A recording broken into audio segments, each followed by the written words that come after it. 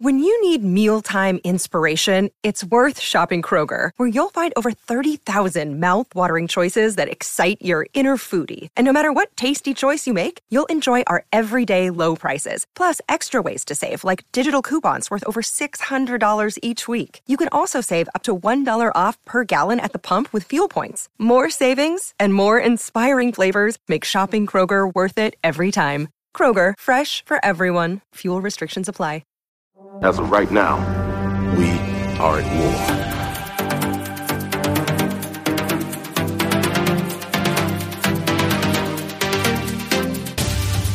How desperate. You call on such lost creatures to defend you. How desperate am I? You threaten my world with war. You steal a force you can't hope to control. You talk about peace and you kill because it's fun. You have made me very desperate. You might not be glad that you did.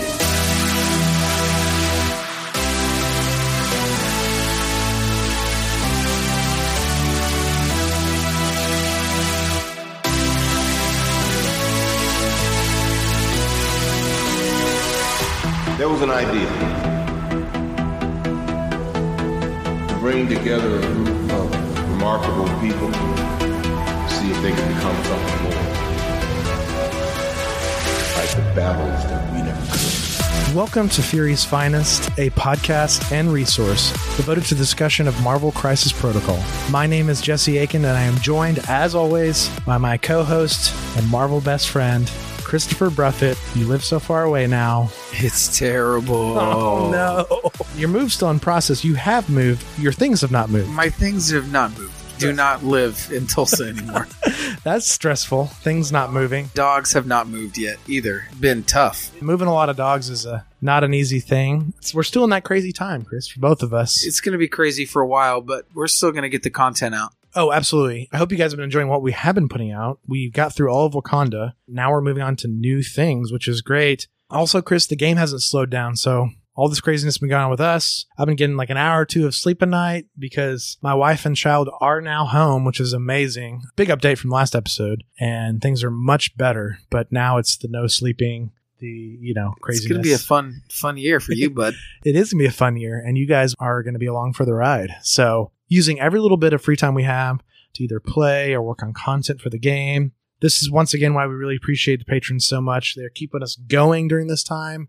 Patreon is continuing to grow. Thank you guys so much. That Discord is so fun, Chris. It means a lot. It means so much. All that going on, Chris. Any other life updates, or just what do you think about living in a new state, new city? Well, I'm finally going to have my car here in the next couple days, so I'm going to get down to a game shop ASAP. Excellent. We want to hear your report on that. Yeah. And then as soon as that happens, hopefully they play MCP already, but if not, I'll work on it. Get some tabletop gaming of any type in right now. I'm just jonesing. You're speaking my language, man. Just anything. I'm in the same position. I'm in the exact same position. I have had a little bit of hobbying time, but that's it. That hobbying research time, that creative time, or even the preconception of hobbying. That's a lot of things too. When you're working on these boards and things, there's a lot of things you have to do before you actually start the work, Chris. I've been working on that as well. When you have a miniatures game, even when it's early on, you want to have as much terrain and boards as you can because that draws people to the game. When you've got a high quality board and you're playing in a hobby shop, that board's going to draw eyes. That's what we want. We're just trying to get as many people to play this game at this point as possible. What's awesome about Marvel, Chris, is it's so wide, it's so big. The Cosmic Universe, there are boards that can be interchangeable. If you have, say, a Star Wars board, there's some changes you can make. Oh, that's now an Ice Giants world. Exactly. Things like that. Like, there's changes you can make, which is very exciting. Chris and I have talked about X-Men over and over again. Take a drink.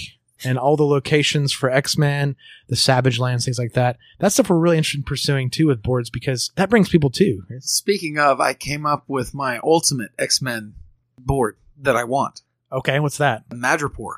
This is too deep. This is great. Yeah. How are you going to do that? It's going to be skyscrapers and dingy bars. How I'm going to do it, I don't know. It's just what I want. I think it's a great goal, Chris. This is the kind of stuff that makes the game more exciting. I mean, it doesn't always have to just be a generic city. I really think MCP has some room to grow in this area specifically. And the people out there that have already finished boards or doing boards or have a board like we do, the one we've had on our stream recently, more power to you, because that's a lot of work on top of this insane, but great model release schedule. Okay. Models keep coming out. Models. Chris, you got models that you haven't opened up yet? Oh my gosh. I'm so far behind. Rocket, Groot, and Star-Lord just came out. We haven't even put them together yet. They're looking beautiful as ever, just in the box. There's so much. It's ridiculous. And, you know, I mentioned Star-Lord, Rocket, and Groot. Well, of course, we're going to cover them in the future in depth with their history, but I can't tell you how excited I am for these characters, Chris. You know how massive a fan I am. The Guardians, especially Rocket and Groot, I just love it so much. They're wonderful characters. Rocket is a glass cannon, and that's exactly what he needed to be.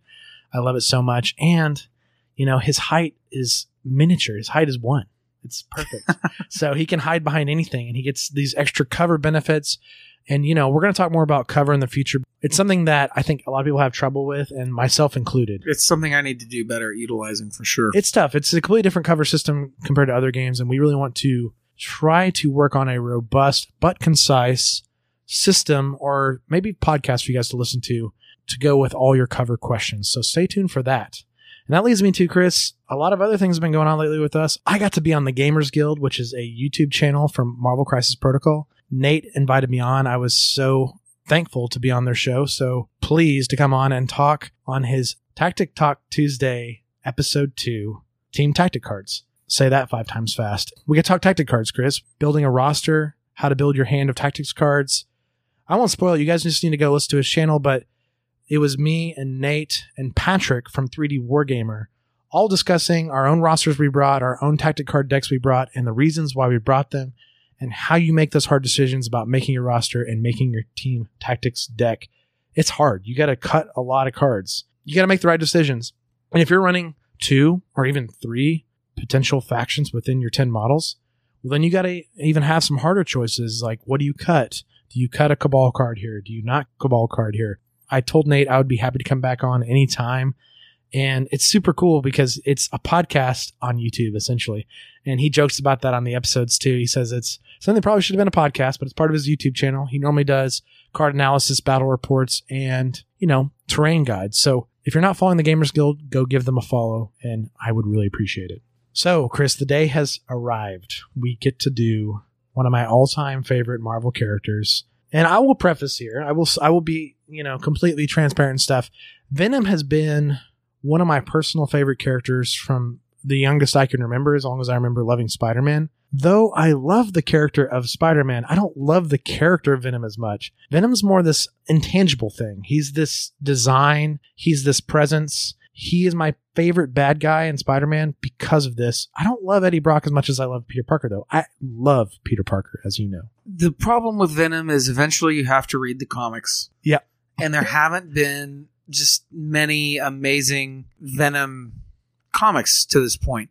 I love the character. I love the lore behind the character. Oh, McFarlane designing him? We'll get into that a little bit. Of course, right? Because there was precursors and post. Well, and there's a lot of infighting on who Venom was actually created by. But that should show you how impactful this character's design is and presence on screen, on the page. These things are important. Like I said, number one, he's an anti-hero at best. He's a villain at his worst. He's not a hero. And Eddie Brock is not as likable of a character as most of the other Spider-Man villains in a lot of ways. He's not as likable as a character as Peter Parker because Peter Parker is so relatable. We talked about how original Peter Parker was because he was an everyman. He was a high school kid, something we'd never seen before in comics. Venom's completely different. And I just want to talk about that up front because, like, though he is one of my all-time favorite characters, period, you know, you can't love everything about every character, potentially. I mean, you could. I probably do if it was Spider-Man, but... It's close. There's some out there. And like you've talked about, Chris, on the show a lot before we get into like lore, it's just comic books have flaws. Comic books sometimes are a product of their time, but what's interesting is the essence of these characters remains.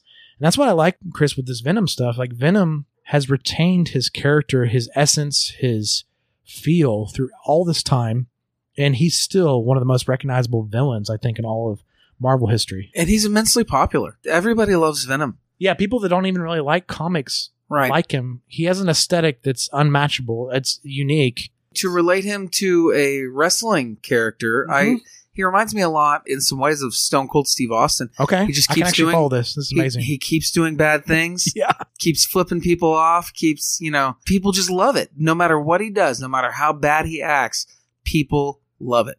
Well, and maybe part of this too, Chris, is he's not a stereotypical comic book villain. He's a different thing altogether. We've covered characters like the Red Skull. We've covered characters like the Baron Zemo. Right. We've covered these type of villains who truly are very bad people with bad intentions for the world. Some of them were wronged. Some of them maybe the heroes of their own stories. Some of them, like Ultron, just something that becomes to sentience. Venom is kind of his own thing. He doesn't fit in either box of hero or villain. Well, sometimes he tries to be good. Yeah.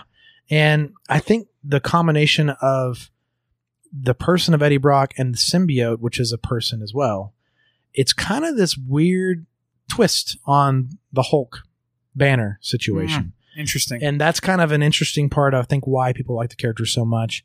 And then on top of that, this other character, this Hulk type character, Venom himself, the symbiote, is this malleable type character too. Like, we've seen what the suit can do. It's weird. It's awesome too. It's super sci-fi. It's super comic book. Yeah. But then at times sure. super grounded, and it's very strange. Leads us to the present. We have Venom movies, and Tom Hardy is now playing Eddie Brock, which is awesome. He's also playing Venom, which is awesome.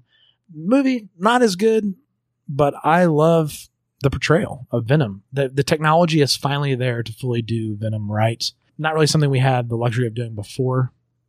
There's no way. It's just too difficult. Kind of pulled it off in Spider-Man 3, but that's Spider-Man 3 is a whole nother discussion. I don't want to talk about too many that one. villains. Too many I don't villains. want to talk too about much. that movie. Yeah, no, it's too much. They're now filming Venom 2, and Venom 1 was one of the most successful comic book movies for its budget, which is saying something for a movie that wasn't as well received by critics. Not that great of a constructed movie or script, but this character, something about this character, it made tons of money. That's good. It is good, Chris, because it's going to lead to my potential favorite villain in all of Marvel, which is Carnage, just because he is the essence of evil. Carnage is. I know. Perplexes you. There's Doctor Doom. I'm getting swayed that way. The truth there, Chris, is I know a lot about Carnage. I know a lot about Venom. I don't know that much about Doctor Doom. Oh, well. The more I learn about him, the more I love him. Doctor Doom's just the best. I think what I like about Carnage is he's pure chaotic evil. He is, man. He's the essence pure of that. Evil. He's the chaotic evil. There is no thought. It is just react, pure gut instinct, and that instinct is to kill in horrible ways. Yeah, he's like if you mix the Joker from DC, Batman, with a rabid animal. And that's completely why he's the essence of evil. And this is part of the reason you can't talk about Venom without Carnage, because Carnage is one of the things that centers Venom to the light side in a lot of ways. Carnage is one of the things that Venom has to intercede, all these type of things, because Chris, this conversation goes past Venom and Carnage. There's a whole symbiote backstory. It's so interesting to me. Well, and not to mention Venom's kids. I know. And we got the anti-Venom. We got all sorts of crazy things. Craziness. Brilliant designs. But we just have to preface with this because, like Spider-Man, he is one of those characters that is wrapped up in culture, that is wrapped up in these other things that are separate from the comics. So before we even go into lore, Chris, it's so important we talk about this character and he's loved so much, and probably why he came out in this game so early. They did a good job, and I was surprised that they didn't release him with other related characters from the Spider Universe.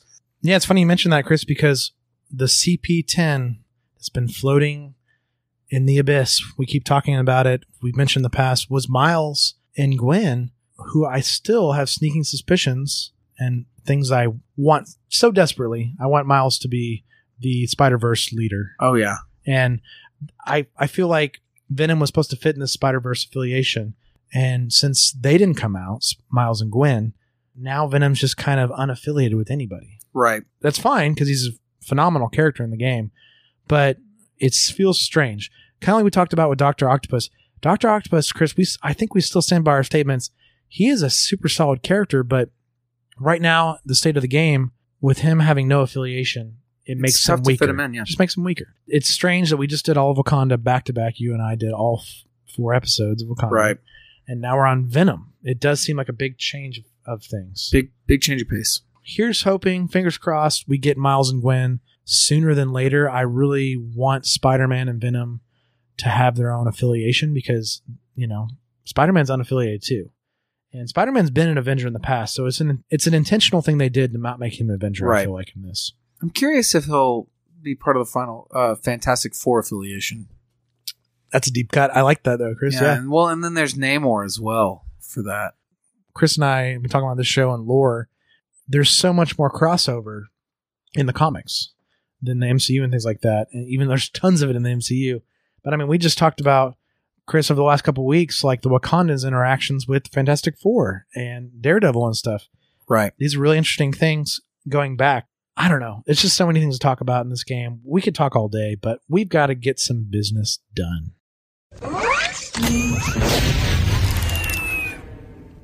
Our patrons support Fury's Finest at patreon.com/Fury's Finest. If you enjoy the show, consider supporting it with a monthly contribution. We thank all of our patrons for their support. We would like to thank a new patron, Kim O.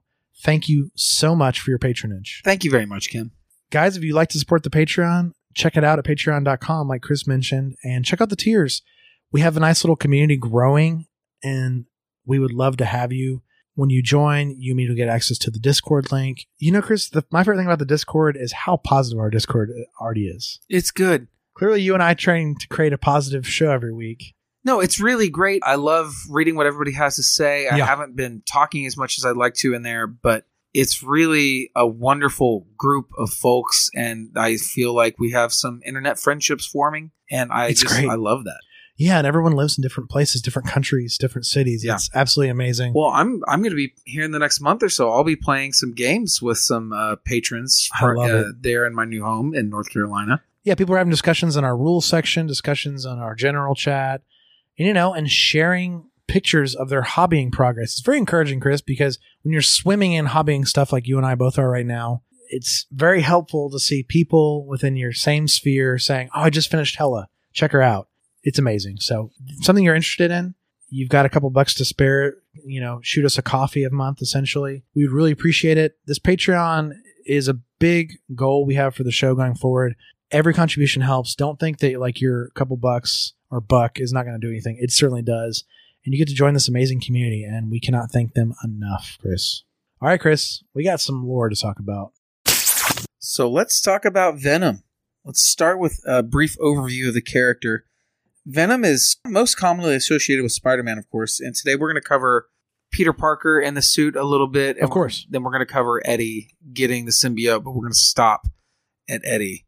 We're just stopping there. We have to. There's too much. Well, and Chris, I'm glad you mentioned this right up front, because this is something we didn't actually mention in our intro about Venom that also makes him so interesting, and I think why people like him so much. This duality of this character being two people. And the symbiote kind of changing a little bit based on who the host is. They become their own entity when together. It's very interesting. And spoiler alert, as we know, but spoiler, we're about to go through it. Peter eventually rejects the symbiote. And this is what makes this character interesting, because he was on one of our biggest heroes ever in the history of superheroes. And then he finds a new host and becomes this new character. What a great foundation. So, Venom is sentient alien symbiote with an amorphous, liquid-like form, survives by bonding with its host, usually a human. This dual life form receives enhanced powers and usually refers to itself as Venom. So let's move on to the first appearance in comics, which is a little convoluted. The Venom symbiote bonds with Spider-Man in Secret Wars number 8 with the art by Mike Zeck. The Venom symbiote's first human host was Spider-Man, who eventually discovers its true nefarious nature, separates himself from the creature in The Amazing Spider-Man 258, November 1984, with a brief rejoining. And the symbiote goes on to be hosted by Eddie Brock.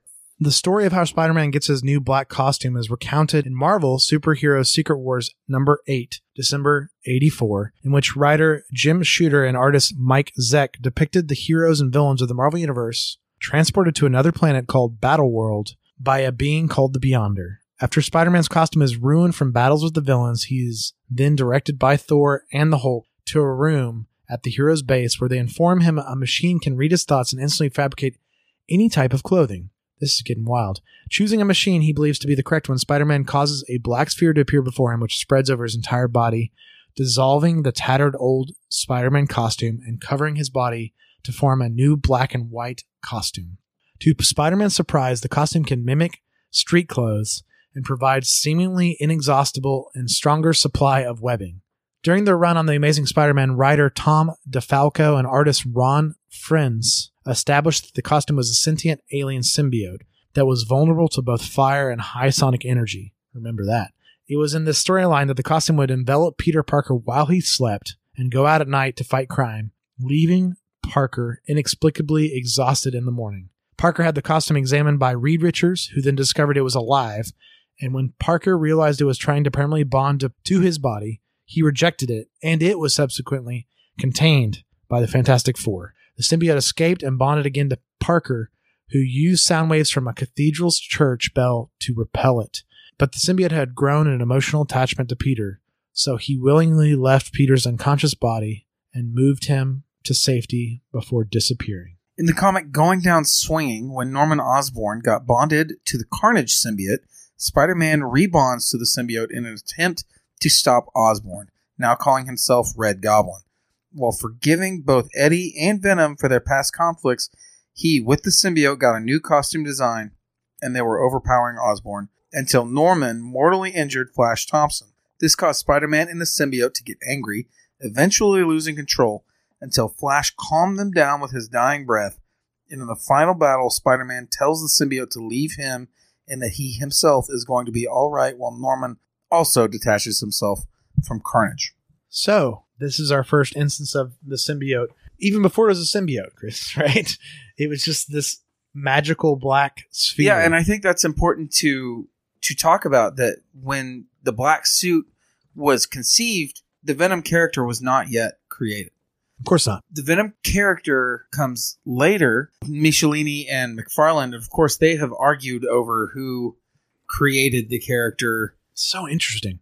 Actually, with I think McFarlane did most of the design work, and then Michelini fleshed it out. So, and McFarlane kind of did the redesign, like the Venom that everyone knows is the McFarlane Venom. We've had versions of it since, but really the full look of the symbiote on the body, more than just the black suit, right? The Venom we know. But that's so interesting, Chris. So you're saying there's kind of contention here. There is. There's infighting. So David Michelini would later write the backstory of Eddie Brock as the alien's new host, and that would become the villain, Venom.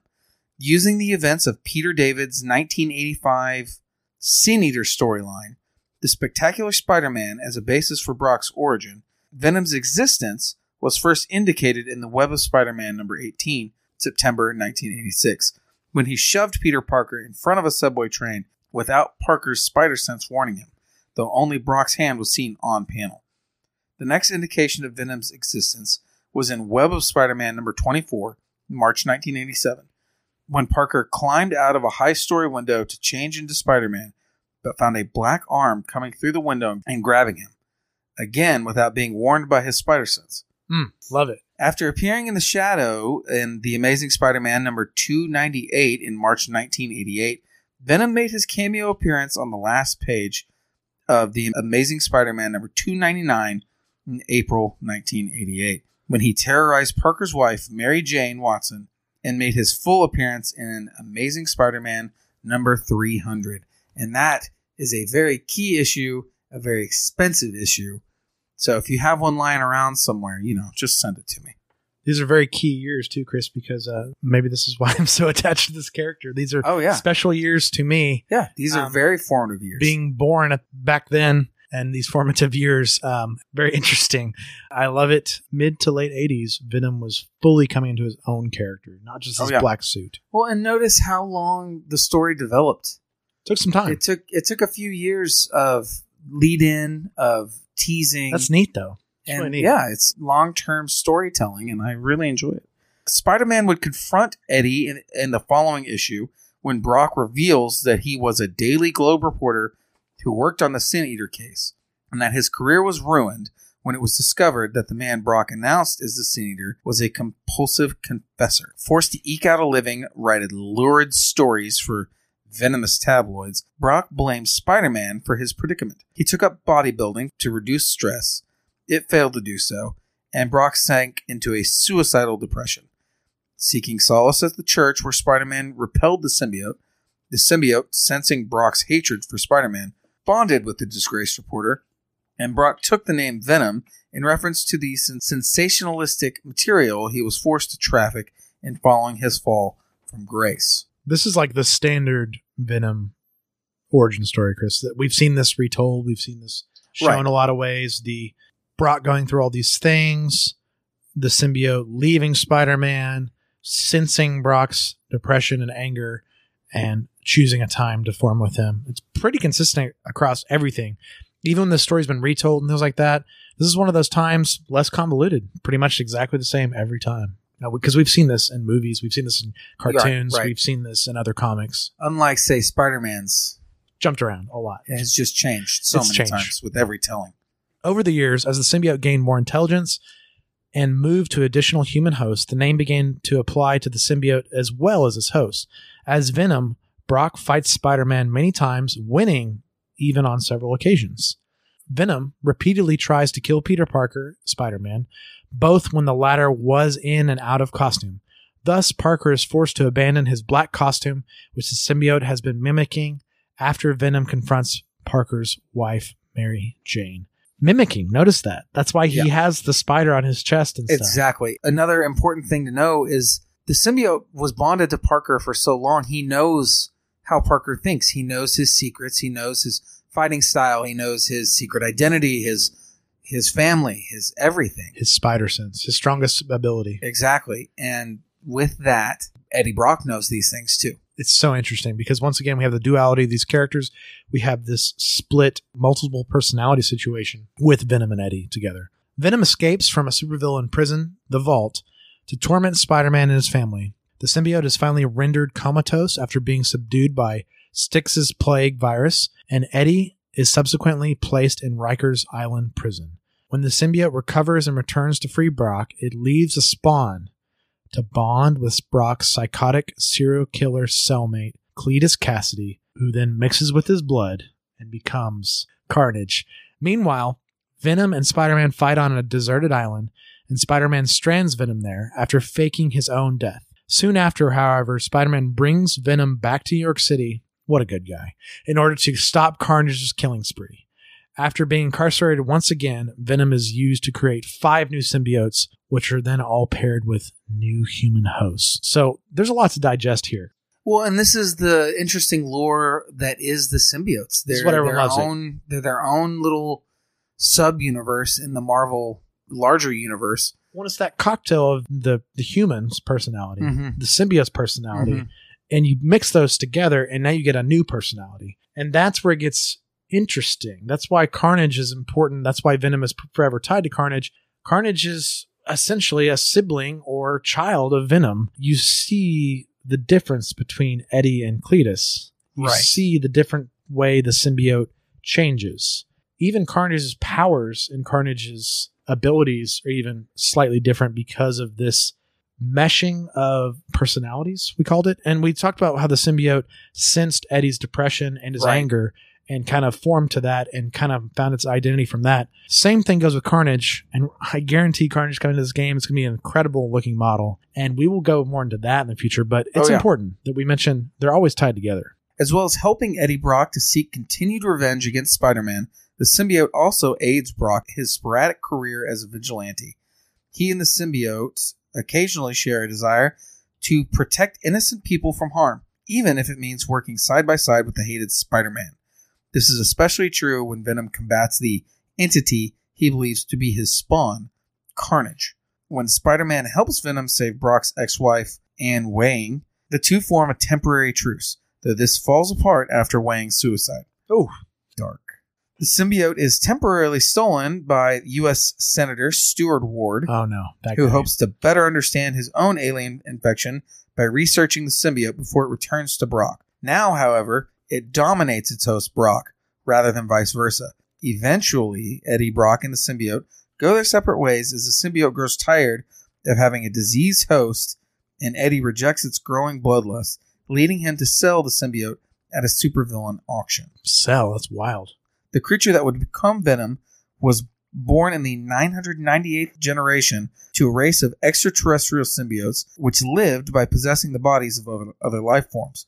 The parasites would endow their victims with enhanced physical abilities at the cost of fatally draining them of adrenaline. According to the 1995 Planet of the Symbiotes storyline, the Venom symbiote, after separated from its first host, was deemed insane by its own race after it was discovered that it desired to commit to its host rather than use it up. The symbiote was then imprisoned on Battleworld to ensure it did not pollute the species' gene pool. And that's as far as we're going to go today. We might get into more of this in the future, just depending if there's a call and a desire to hear a symbiote lore episode. We'll do that, but Yeah. otherwise, I think this might be where we leave the story off. And you never know, Chris. We might get Lee Price. We might get Agent Venom. We're probably getting Carnage. We might get Anti-Venom. Might get Toxin. All these I different hope we get things. Scream and Toxin. I really Scream and do. Toxin would be really neat. And all symbiote team would just be so thematically neat. Oh, it would be cool. On the board, it'd just be awesome. Oh, you could do the Black Suit Spider-Man too. Oh, man. Love it so much. That'd be fun. Let's talk about Venom's powers real quick, Chris. So though it requires living hosts in order to survive, the Venom symbiote has been shown to be adept at fending for itself, even independent of a host. The symbiote is capable of shape-shifting abilities, including the ability to form spikes or expand its size, as well as even mimic the appearance of other humanoids after it has obtained a host. The organism can additionally use shape-shifting abilities to conceal itself by altering its coloration or even becoming invisible. It also contains a small dimensional aperture, allowing its host to carry items without adding mass to the costume. Very video game-esque. Very. The symbiote also exhibits telepathic abilities, primarily when it needs to communicate with its host. This is how Eddie and Venom talk with each other, which is one of the best things they achieved in the Venom movie. Well, and the fact that Venom has his own magic bag of holding is pretty amazing. Yeah. Because of his contact with Spider-Man, the symbiote grants all of his subsequent hosts of Spider-Man his powers and cannot be detected by his spider sense. As Spider-Man's fighting style is partly dependent on his spider sense, his effectiveness was somewhat hampered when he battled Eddie.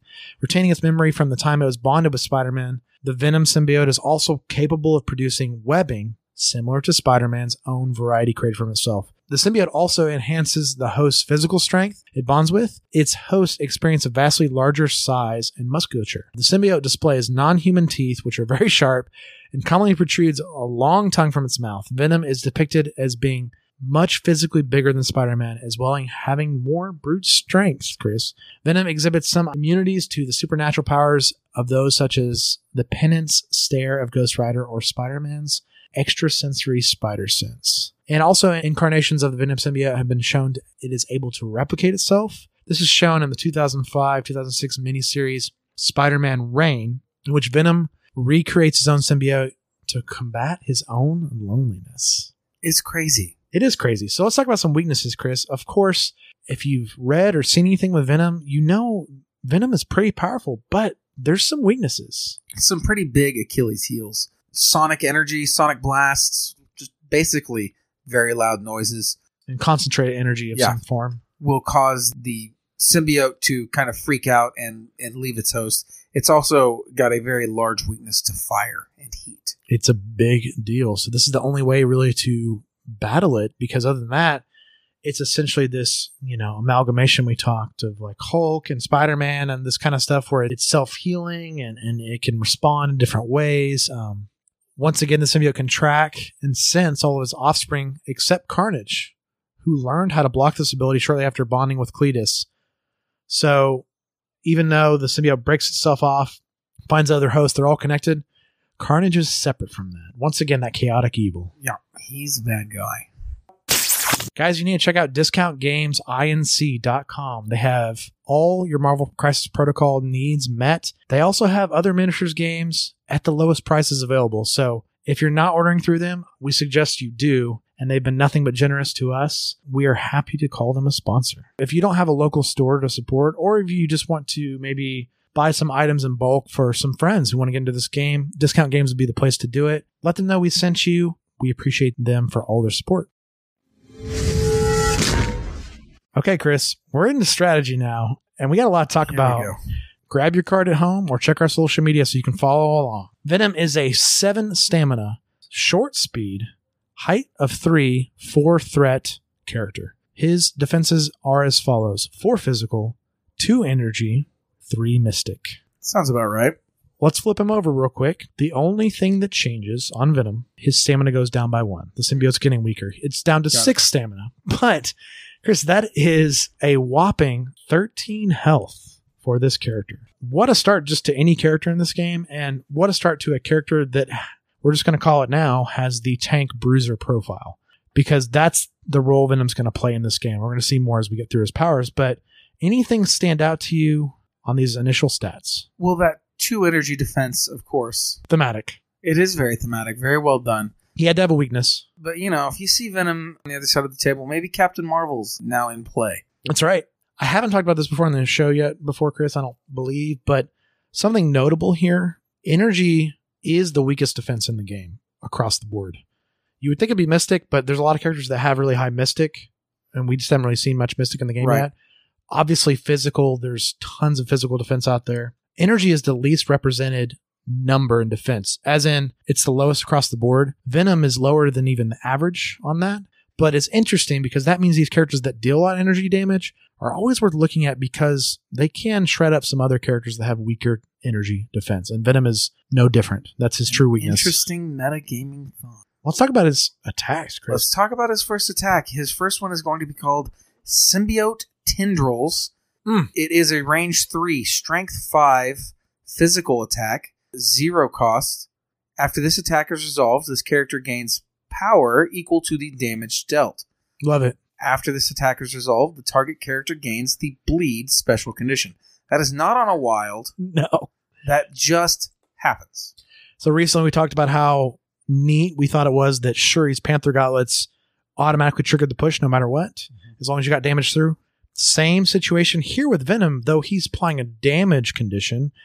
He's not pushing or throwing something. He's applying a damage condition, bleed. It's great, Chris. Whether or not you get damage through. We haven't talked about yet how he's a slow mover. It's completely understandable he's a slow mover. He does have a bigger base, so it's going to almost even out to a medium move.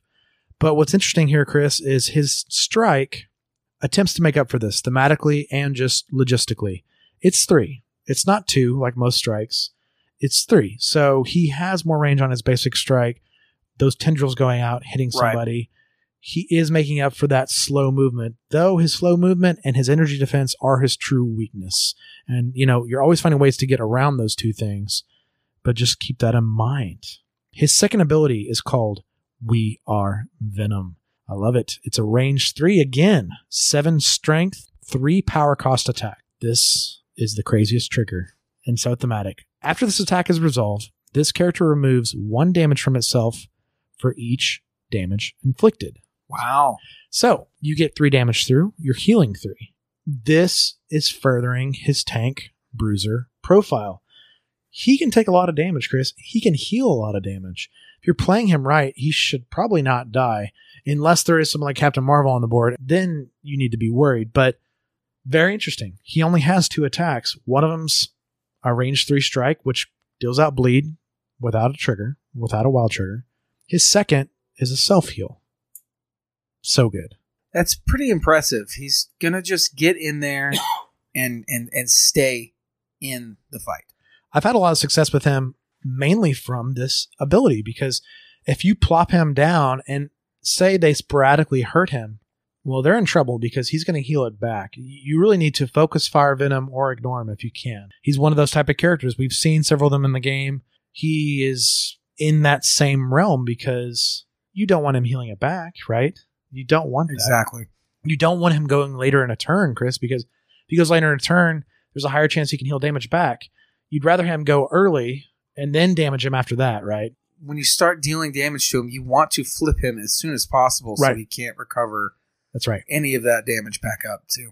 But I think Venom's got some rebuttals to that on his card, Chris. Let's start going through some of the superpowers. Let's talk about it. His first superpower is going to be called Clintar Rage. Is going to cost 3 power. Choose an interactive terrain feature or an enemy character, both of size 3 or less, and within range 2, and throw it medium. This superpower can only be used once per turn. I love it. Notice it says the text, terrain feature or enemy character size 3 or less. Right. That is most characters in the game, almost everyone so far. Right. Hulk is one of the only exceptions to this. He can throw characters, Chris. This is something we've talked about in the game, how good throwing terrain is.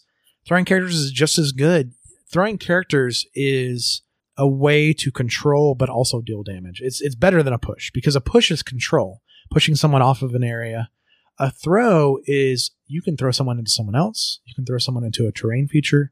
You can just throw someone further away with more room, right? This is different from a Tony or a Shuri push that's directionally based. This is Venom throws from his own base. So he really can positionally change some people, and we love throws in this game. We love them. They're amazing. His next ability might look a little familiar. It's interesting. It's a different take on Spider-Man. It is another active ability called Web Snare. Cost 2. Push an enemy character within 4 towards this character, medium. A character can be pushed by this superpower only once per turn. So, we mentioned Venom has movement issues. We mentioned Venom wants people around him. This is a way you can pull people in with his webs, get them in that range 3 where you can We Are Venom or symbiote tendrils. You could even potentially throw them at this point if they're with close enough. It's great. Yeah, pull them off objectives, pull them out of somewhere that you need maybe a damaged character. Yep. You need to create some space. It's great. Range 4 is nothing to scoff at. There's only one range higher than that in the game. It's range 5, and this would be absolutely broken if he could pull anybody range 5 to him. It's great. He moves in medium. I love it. It's thematic. He's getting people closer to him so he can deal the damage he wants to deal. His next power is going to be called So Many Snacks. It is going to be a reactive power. It's going to cost 2. After an attack against this character is resolved, it may use this superpower. If the attacker is within range 3, this character may make an attack against the attacker. This superpower can only be used once per turn. So let's just think about doubling that up with We Are Venom if you have the economy. It's absolutely true. That's just gross. Right, Chris. So to our strategy here, this is why you either want to focus Fire Venom down or you want to make sure he goes in a round, then you respond later. You want to have him get the least amount of healing he possibly can. And this is probably why you're taking him, Chris. The So Many Snacks paired with We Are Venom is thematically neat, but also it's adding to that tankiness role. He's fitting that slot in your list where he's a self-sustaining tank bruiser, and he's going to be hard to kill. His final 2 abilities are innate. First one is called Symbiotic Instincts. When this character is attacking, the defending character cannot modify their defense dice. Interesting. I love it. This completely counters Peter's spider sensibility in the game, which is thematically on point. Also counters a lot of the rerolls some of these other characters have. It kind of screws the Wakandans, doesn't it? It does. Zemo. Venom is a must-take against Wakanda. I love it. He's messing up these dice rerolls. His last ability, Chris, is Wall Crawler. Thematic. He's like Spider-Man. Once again, Wall Crawler is exactly the same as Flight. He ignores movement restrictions when it comes to terrain. What's so strange, when people have pointed out before, and we'll just point out here too, when you climb, you reduce your movement speed. When your movement speed's short, it can't be reduced. No reduction. So this is purely a thematic thing at this point. Also, let's not forget, certain cards in the game reference certain abilities like Flight and things like that. So this is just future planning. I guarantee you, like, we're going to get Spider-Verse cards that are going to involve wall crawling. Yeah. Or something would be my guess. It's thematic. It needs to be there. It's just funny because he's not a medium move. So it does not matter. So we talked about earlier, you flip him over, all his powers cost the same. He's just 1 less health. What do you think about this character, Chris? He is very gross. He's the strongest unaffiliated character in the game. I was going to say, without a doubt. He's worth taking without that affiliation. He's not necessarily a big pumper, but he's going to annoy. He's going to get in that objective range. He's going to annoy the other team. He's going to stay there too long. He's going to take too much damage. Yep. He's just a big damage soak. Yeah. With a little bit of hit behind it. That's right, Chris. And let's not forget he has some of the control tools Spider-Man has. Not as many by any means, but he has some of them too. So he's a super interesting character that got some control elements, got some self-sustained healing, tankiness, got some nice damage, got a nice health pool. Though he does have some big weaknesses with his movement and his weakness to energy, if you play him right, just like all these other control characters and stuff in the game, he is going to reward you a lot. So, Chris, let's talk about this model. We have to. It is absolutely beautiful. It's my favorite model in the game so far that's out, though I think Green Goblin's already got him beat. Even that model is just incredible. I cannot tell you I'm how a big much fan of the Hela model. She is excellent. Yeah. But what do you think about this model? There is a slight mess up on the spider symbol. It's not exactly a canon symbol. I don't know where the mix up there, whether that was with the art department or the sculptor or what. But they did the tongue. Thank goodness. They did the tongue. Oh yeah, the tongue's essential. Other than that small thing. Yeah. It's a beautiful model. He looks very intimidating. It's the Venom that I think everyone thinks of. It's bridging that gap between McFarlane meets the more modern styles. It's right there. It's right where he needs to be look-wise. He's big and beefy. He's in a great pose. Moving forward, I have done some different hobbying with mine, as people have seen. Of course. I followed our social media in any fashion. He's by far my favorite model because he has a different base. He's coming out of the sewer. The Carnage symbiote is following him out of the sewer. It's everything I've wanted. The tongue is absolutely amazing too. It fits the character so well. He's a presence on the board. And that height 3, he represents that, Chris. He's a taller model. And yes. I put him on an even slightly higher base to represent that even more. Once again, it's not a line of sight based game in a traditional miniatures wargame way. Right. So we get freedom with our hobbying, which is absolutely wonderful, especially in these characters that are higher heights than the others. You really want to make them stand out, the Ultrons and Venoms of the world. I love him. What a character. He's not going to go away in this game, Chris, especially because I think this Spider-Verse, Sinister Six stuff is going to get fleshed out. It's going to be real. Yeah, it's going to be real. It's got to be real, right? And then he's going to get more real. But you're right. I mean, right now we have some interesting questions to take. If energy becomes prominent in the meta, if he doesn't get affiliation anytime soon, are you going to play him? It's up to you. You know, he might not fit in your list, and that's okay for now. They're giving us so much good stuff. It's so hard to make a 10-person roster. It's so difficult. It's very difficult. I've been struggling. We were talking off mic about this, Chris, right before the episode, just how difficult it is to make a list that you want to play thematically and just competitively, or just even to fit logistically. Say you went on 2 factions. Do you bring Venom? These are good questions. Right.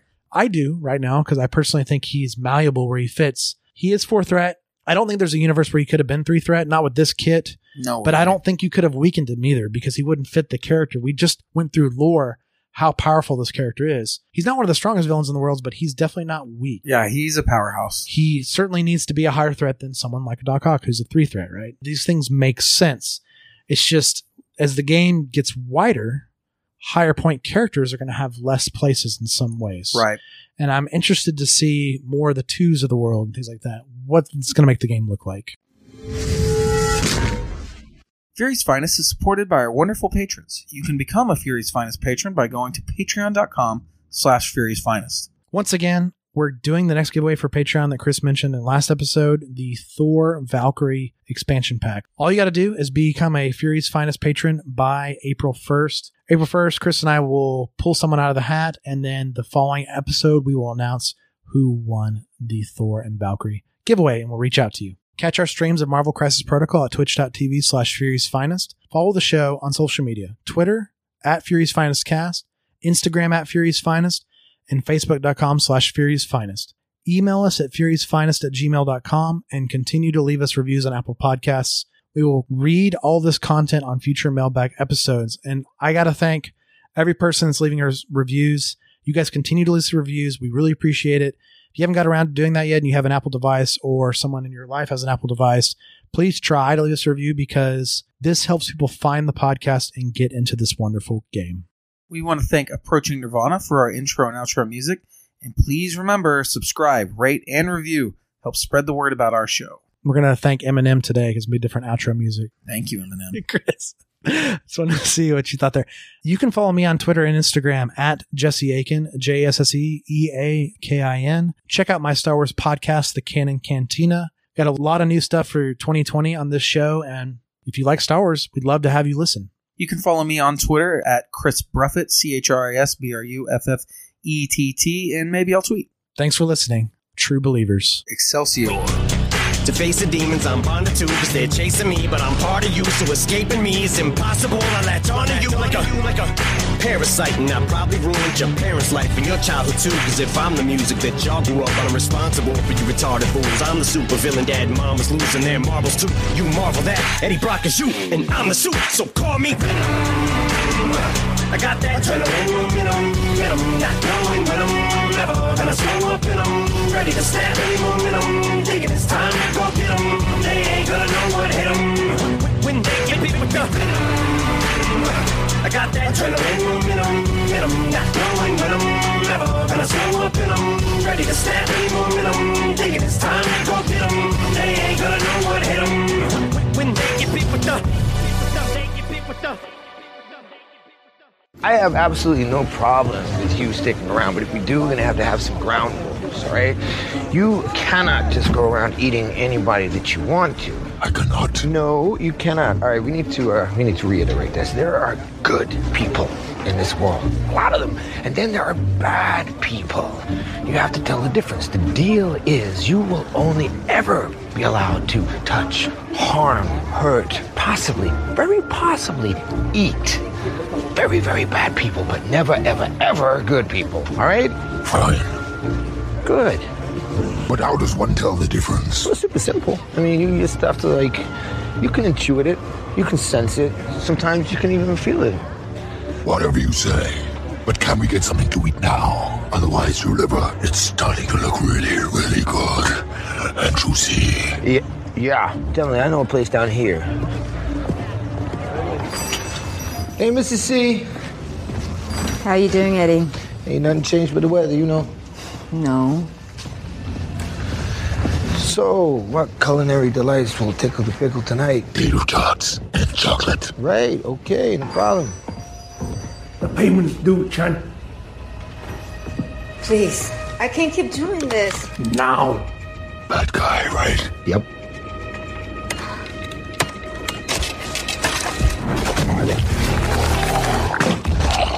You come in here again. In fact, you go anywhere in the city preying on innocent people and we will find you and eat both your arms and then both of your legs and then we will eat your face right off your head. Do you understand? Please. Yes. So you will be this armless, legless, faceless thing, won't you? Rolling down the street like a turd in the wind. Do you feel me? What the hell are you? We are Venom. On second thought, please.